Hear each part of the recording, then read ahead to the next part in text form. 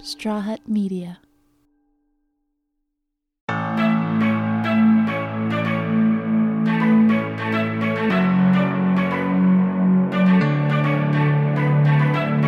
When you studied the Revolutionary War in school, you probably learned about Paul Revere's Midnight Ride, the shot heard round the world, Thomas Paine's Common Sense, the Declaration of Independence.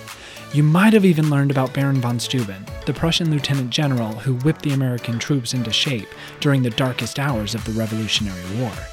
But chances are, your history teachers left out the part where that same Baron von Steuben was probably gay. Today on Pride, we move into part 2 of our series on the queer history of the United States. With the help of Dr. Eric Cervini, we'll learn about 2 Revolutionary War heroes who were honored despite their transgressions, and 1 lieutenant who was chased out of town. I'm Levi Chambers, and this is Pride.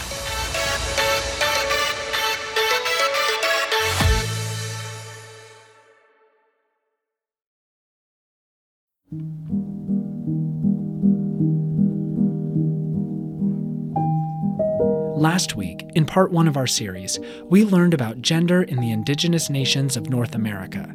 We learned about the Spanish conquistadors and the ways they justified some of the violence against Native people on gender deviation.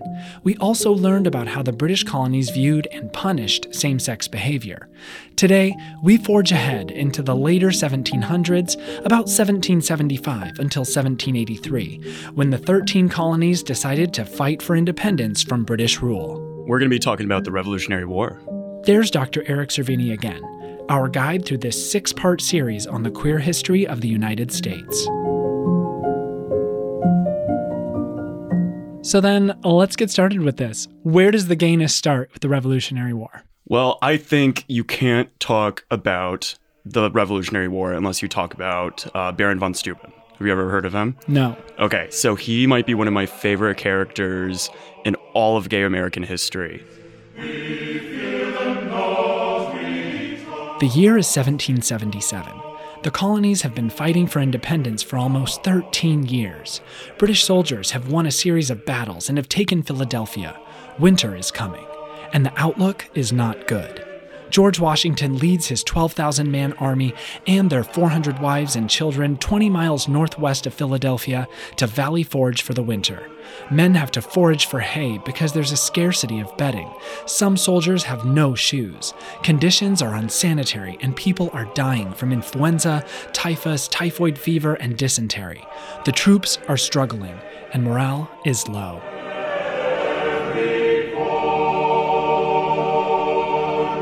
And then Benjamin Franklin, our favorite, hears about this guy. His full name was Friedrich Wilhelm August Heinrich Ferdinand Steuben. People call him Baron von Steuben to save breath. He was a military officer from Prussia, so modern-day Germany. Everybody knew Baron von Steuben was an excellent military man. He had joined the Prussian army at age 17 and served as second lieutenant in the 7-Year War. Later, he was promoted to first lieutenant, then captain, and then served as a personal assistant to Frederick the Great, the King of Prussia. Despite his years of military success, he ended up cast out and unemployed. And the reason for that was he had been accused multiple times of homosexual behavior. So he was literally floating around trying to get some military to hire him to run the troops, run the military game. Enter French General Count Claude Louis, who sees the value of this well-trained and unemployed Prussian officer. The Count introduces von Steuben to the one and only Benjamin Franklin, who then introduces him to the one and only George Washington. Washington is the general of the Continental Army. All the colonies are reporting to him. And so he hires von Steuben, this allegedly homosexual man, or at least sexually deviant man, and assigns the very young Alexander Hamilton to be von Steuben's assistant. Baron von Steuben arrives at Valley Forge in February of 1778, after the troops have been there for about 3 months. It's freezing. Everyone's in terrible mood. It's not looking so great. And he starts training the troops. And later he said, there is no discipline at all among the Continental Army. So he starts implementing his Prussian drill techniques. And not only does von Steuben whip the soldiers into shape, he whips the whole encampment into shape. He organizes the tents and huts so that command, officers, and enlisted men are grouped together. He puts the kitchen on one side of the camp and the latrine on the other.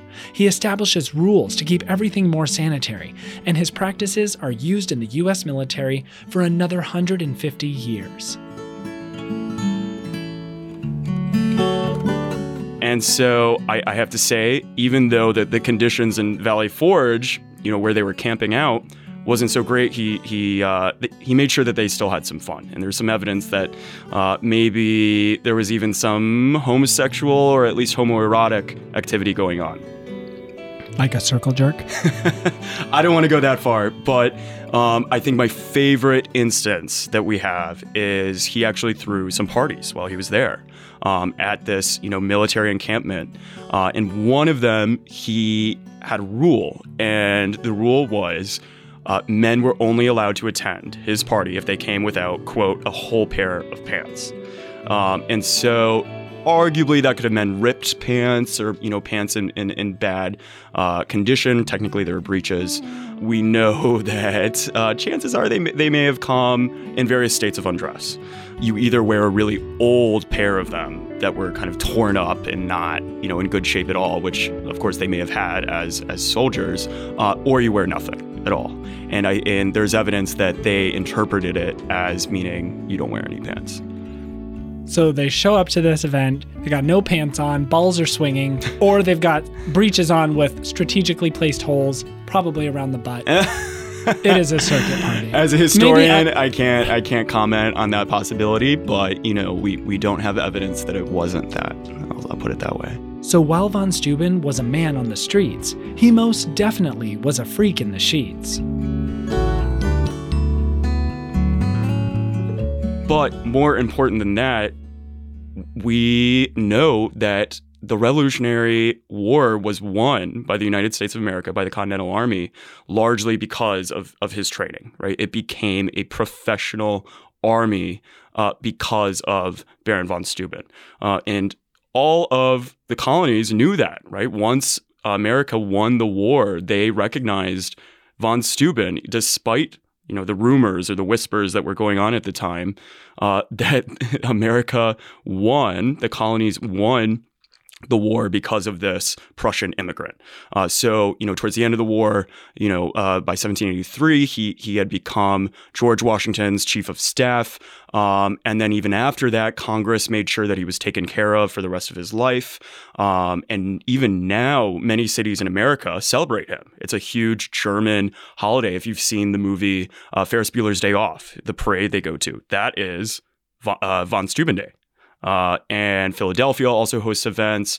Chicago has a von Steuben Day parade. There's a Steubenville in Ohio. So we are, consciously or not, celebrating a gay hero, right? And I think if people knew that, this somewhat obscure holiday, we might not know who von Steuben was, or maybe we know that he really helped us out during the war. He was a gay hero. And I think people should recognize him as such. So it's really an interesting story because you have this dude who's throwing like circuit parties, sort of, right? Well, I 300-year-old circuit parties with assless breeches. They would. We don't have any evidence about what actually happened during these parties. All we know is that he invited men over without wearing a full pair of pants. Right. That's it. And we do know that there was pretty clear evidence that people that Franklin certainly knew about the homosexual activity allegations. Washington most likely knew, because what's your first question when you hear about this army officer drifting around Europe? Well, why isn't he working for the Prussians, right? So I think there must have been some, at least, don't ask, don't tell type of situation going on where, because it was contained within Europe, some of these allegations, and he was pretty private about it, and we only know about some of these relationships or through letters that he wrote, which were of course private until historians read them. So we have to be careful not to say, all right, he was a gay man, but certainly people high up knew about it, And I think people probably in his inner circle knew about it. So yeah, I think it's safe to say that, maybe now we can think of him as a gay hero and we can claim him as that.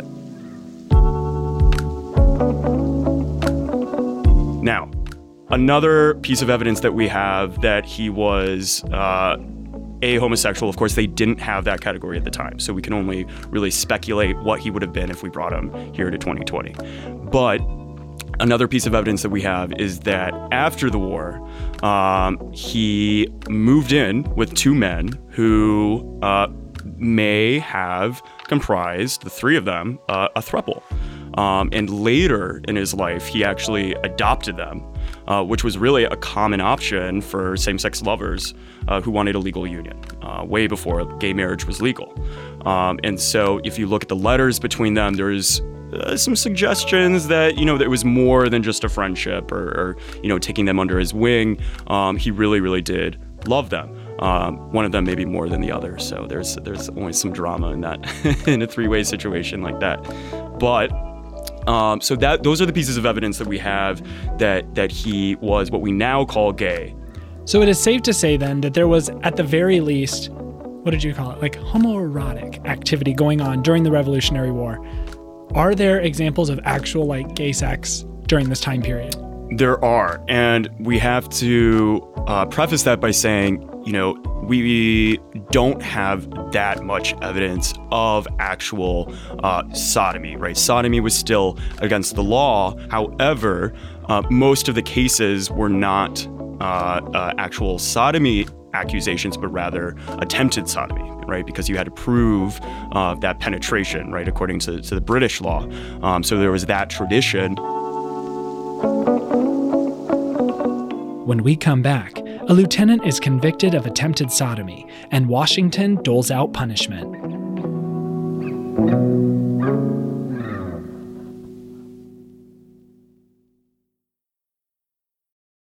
Welcome back. Before the break, we talked about Baron von Steuben, who not only helped America win the Revolutionary War, but was also most likely what we now call gay, and despite the laws against homosexuality, is still celebrated as a hero.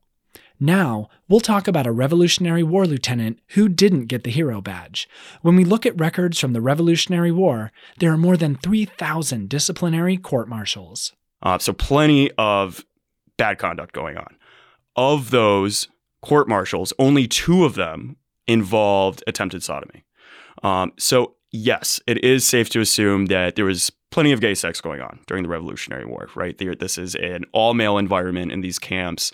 Time and time again, you look at the Kinsey study from more recent times, you look at any kind of analysis of same-sex environments, there is going to be homosexual activity happening. One of those 2 cases involved a lieutenant named Frederick Ensslin, and it began with a charge of slander. A fellow soldier was court-martialed for spreading a rumor that Ensslin was attempting to commit sodomy with someone else. And that man was acquitted. And they said, okay, all right, this rumor might actually be valid. So on March 10th, 1778, Lieutenant Frederick Ensslin was brought to trial for attempting to commit sodomy with a soldier named John Monhort. Now, we don't really know what actually happened. Chances are it was not some sort of consensual activity. Chances are John Monhort, was saying, all right, this lieutenant was, doing something inappropriate or trying to make a move that I didn't condone. Regardless, Ensslin was ultimately found guilty. So this is where we get a little bit of complexity about the situation and about George Washington, because we know that George Washington, as the general of the Continental Army, he approved the sentence. So after the court-martial, the verdict was handed down, he was the one who said, okay, I'm going to order the punishment for him. And what was that? Well, this punishment I think is really interesting, and it immediately raised a comparison to one of my favorite shows, Game of Thrones, where Cersei gets in trouble and has to walk through King's Landing with, you know, the priest or whoever it was. The mean nun. Yeah, that's what it was. It was the nun. Shame. Exactly, with the bell. Shame. Right. Very, very similar situation. So George Washington ordered, and I quote here, with abhorrence and detestation of such infamous crimes, that he be, Ensslin, this lieutenant, be dismissed with infamy. And the exact punishment was he ordered him to be drummed out of camp by all of the drummers and fifers in the entire army. So he literally was marched out of camp in disgrace with drummers drumming, telling everyone that this is what will happen to you if you try to commit sodomy. So pretty dramatic punishment. It wasn't the death penalty though, right? Like this guy survived. But I think it's important to say, even though we only have those two cases, we can guess that there were plenty of sodomy offenses that were occurring privately and consensually. And one of the reasons why historians say, well, we don't have that much evidence and there weren't that many that got caught, was chances are the commanding officers didn't report it upwards. They wanted to avoid embarrassing their unit. So they handled it internally. You know, they might have gotten a slap on the wrist or something like that. Because, of course, if you're a commanding officer, the last thing you want is for the entire Continental Army to know that there's homosexuals in your unit, right? Especially if it was consensual and involved two men. So that's at least one explanation for why, you know, we don't have that many instances. But I think it also says, you know, even if Washington maybe was looking the other way with Baron von Steuben, sometimes he didn't have a choice, right? This verdict was handed to him. He had to say, all right, given the norms of the 18th century, of, you know, our British heritage and how we view homosexuality or homosexual behavior, we have to stay consistent. And he couldn't really look the other way. So at this time, when you say like attempted sodomy, does that mean like it didn't fit, or like what was the situation there? We really don't know. It could have been any number of situations. We have, next time we'll talk about early America, and we have letters between, for example, cowboys, right? Or these male friendships that blossom kind of among the elite on the Eastern Coast, where, you know, there were very intense friendships, and they often shared a bed, and there are sometimes allusions made to things being stuck in places where, you know, two platonic friends might not be engaging in that kind of behavior. So we don't really know exactly. You mean like they'd make up a reason? Like, reason for I fell what? asleep and my wiener ended up in his ass. I don't know what happened. Weird. Yeah, I mean, maybe. I think it's pretty clear that this Ensslin case was not necessarily a consensual, instance. This Ensslin case was probably an instance of someone making a move or even sexually assaulting this other soldier. Regardless, the other soldier was not interested, whatever he was trying to do. So what happened to Lieutenant Ensslin? We have no idea. We don't know what happened to him. They just drummed him out of town and then were like, yeah. And that's that. And that is that. That is all the information that we have.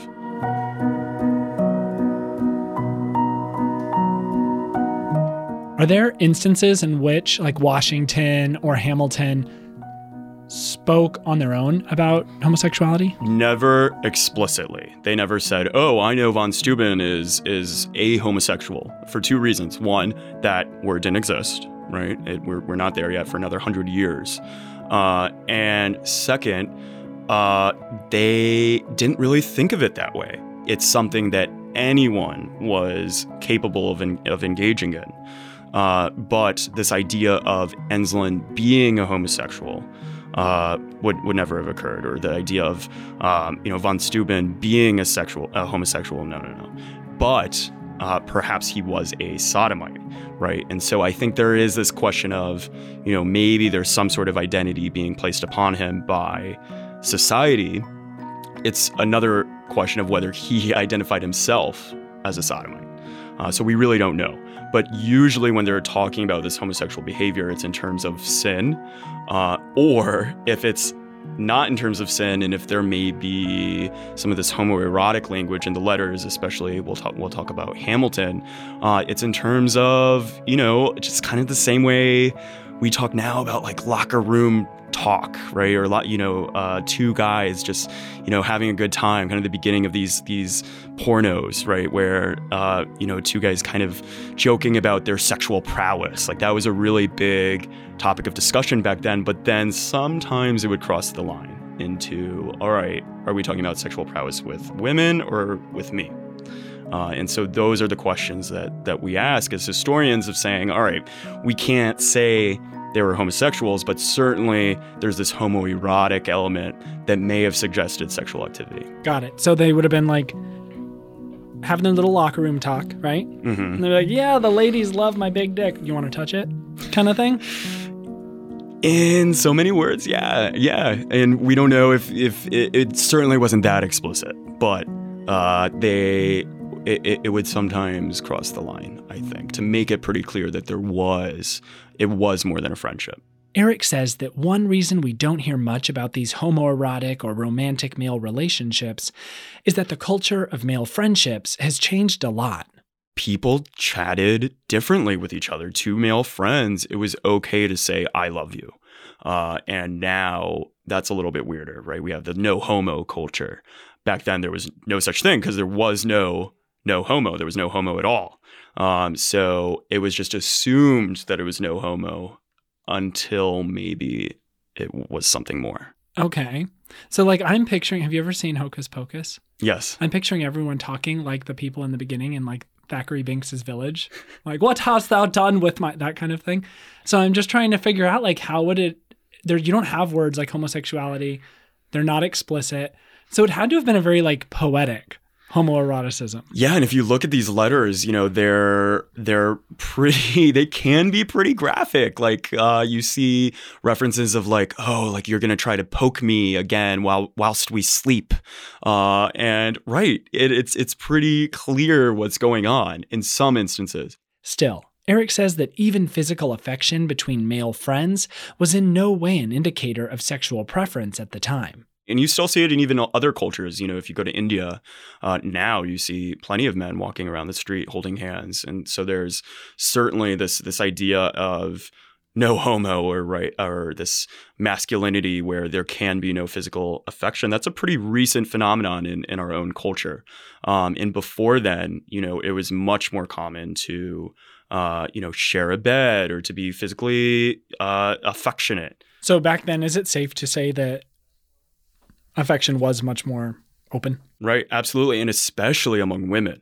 That's something you see with these romantic friendships between women. Usually with men, you would have a best friend where maybe lines were crossed, maybe things were a little blurry. It was truly the number one person in your life. That was your number one companion. Then as soon as you got married, your wife became the new number one.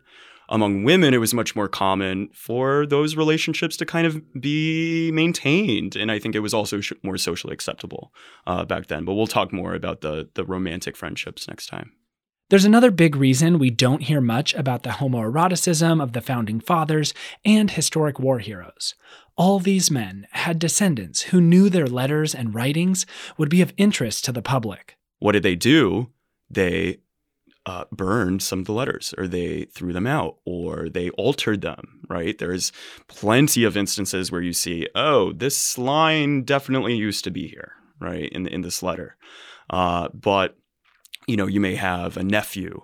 You saw it with Michelangelo, right? He had a great grandnephew who literally changed all the pronouns in Michelangelo's poetry to make his poems about women, and they weren't. And not until, hundreds of years later did historians find basically the smoking gun that the grandnephew, Michelangelo the Younger, had admitted to saying, oh, there's no way we can possibly publish these poems in their current form. There's way too much masculine love here.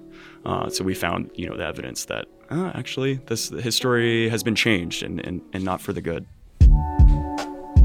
When we come back, the story of a war hero named Robert Shurtleff, aka Deborah Sampson.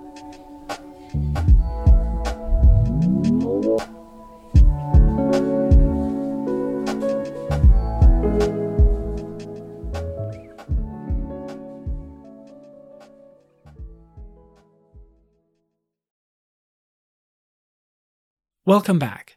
Up to this point, we've talked about a gay war hero and about a disgraced lieutenant. Now, we'll talk about the woman who decided to disguise herself as a man and join the military. Born in 1760 near Plymouth, Massachusetts, Deborah Sampson grew up very poor and became an indentured servant at the age of 10.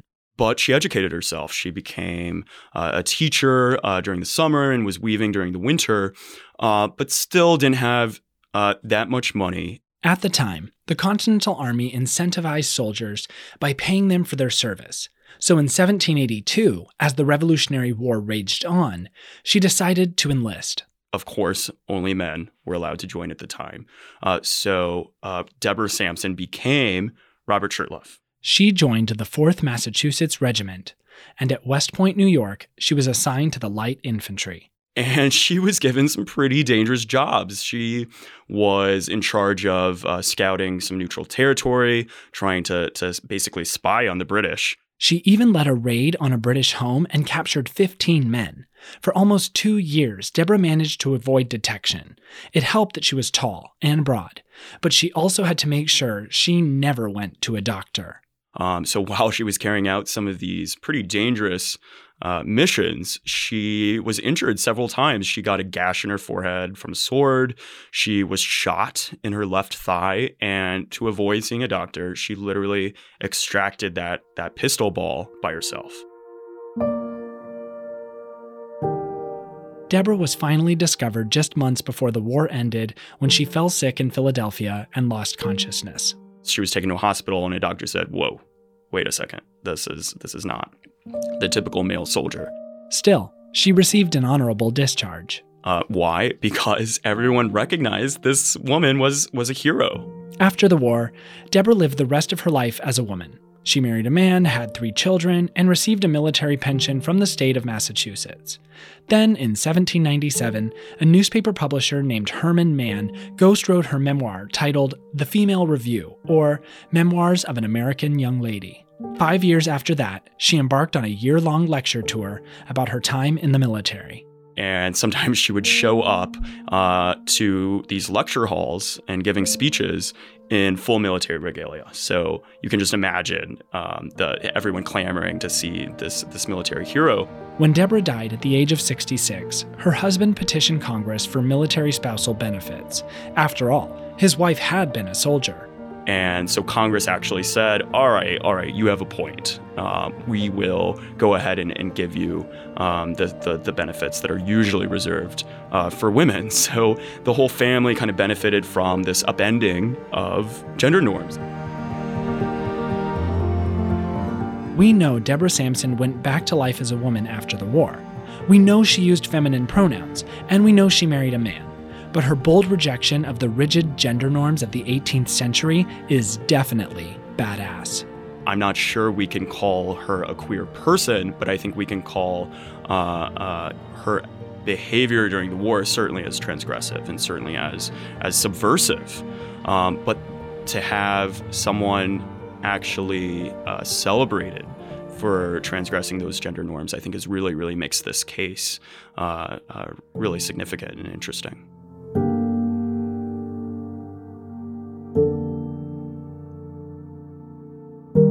Next week, we'll move into the early years of the United States. So after America has won the Revolutionary War, it's won its independence, and we'll be talking about Number one of my favorite historical characters of all time, Alexander Hamilton, and looking at how he may have been sexually deviant in his own way. And then also one of my favorite instances of a same-sex female marriage that occurred in the very, very early years of the United States of America.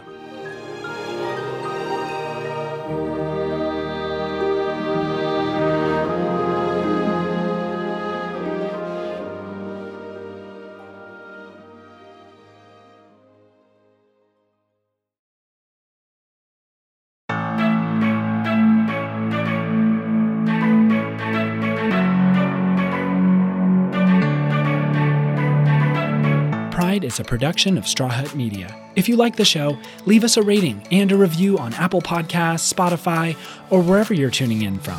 Share us with your friends, subscribe, and follow us on Instagram, Facebook, and Twitter @Pride.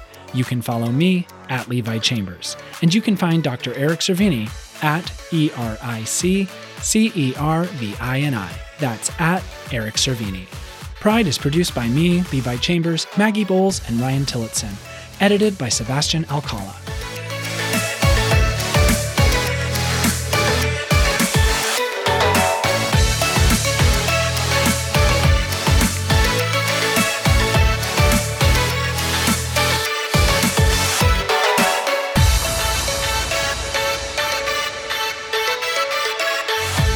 The line back then was tiny, where it was like, they're holding hands and kissing, it's fine, they're comrades. Oh, no, now they're a couple. Right. You know? Yes.